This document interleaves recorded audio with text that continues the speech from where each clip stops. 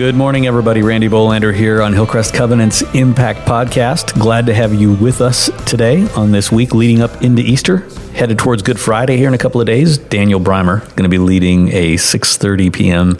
Good Friday service, which last year was fantastic. So I would encourage you to join us if you can. If you're not busy, Good Friday evening, 6:30 p.m. It will be good here at Hillcrest.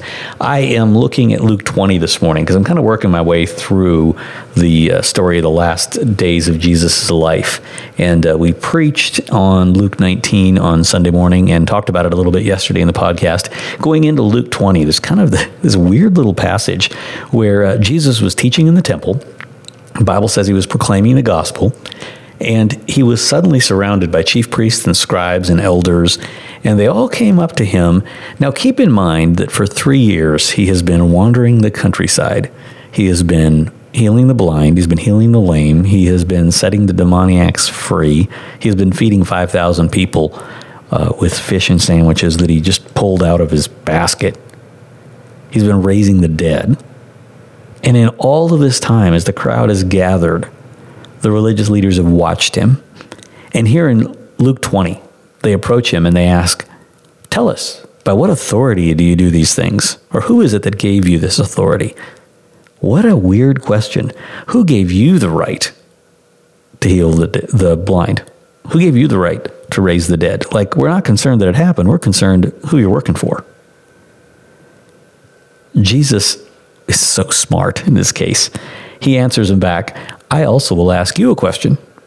Now tell me, was the baptism of John from heaven or from man?" Now this threw the leaders into a major political quandary, because if they said it was from heaven, Jesus is going to challenge him on why they didn't believe John.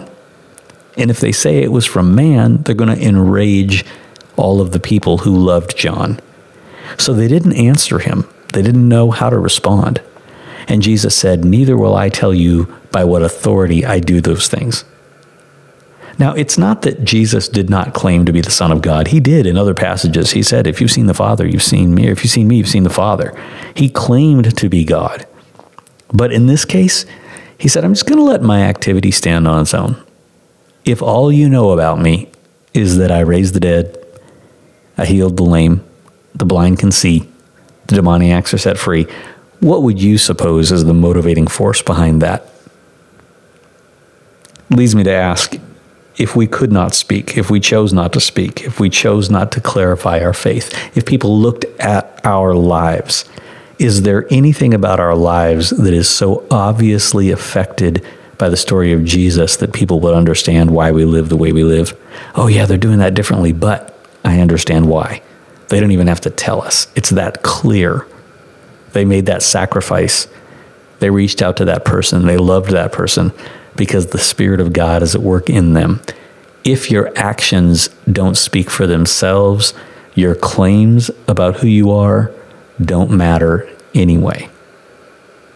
We're heading into Easter weekend when the actions of Jesus speak so loudly as he sacrificed his life for us.